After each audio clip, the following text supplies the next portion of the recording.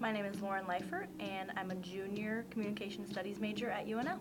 I chose to major in communication studies because it's very broad. There are several career fields you could apply your degree to, such as business, public relations, advertising, and the skills you're learning you can apply to your personal and professional life.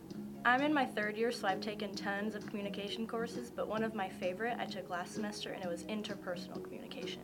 In interpersonal communication, we learn to analyze and apply concepts and theories to better develop our communication in both professional and personal relationships.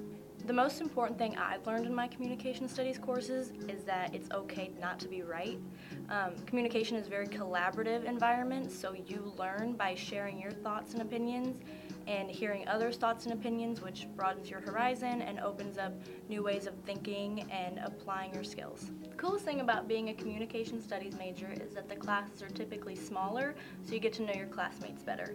The professors are great about really applying the readings to the lecture, and it's not like they're talking at you, they're talking to you.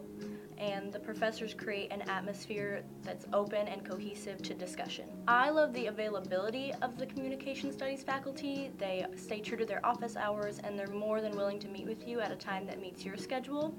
The advising center is also a great resource. They have walk-in hours, so any quick question you have, you can pop in there, and if they can't answer it, they know who to point you to get your question answered.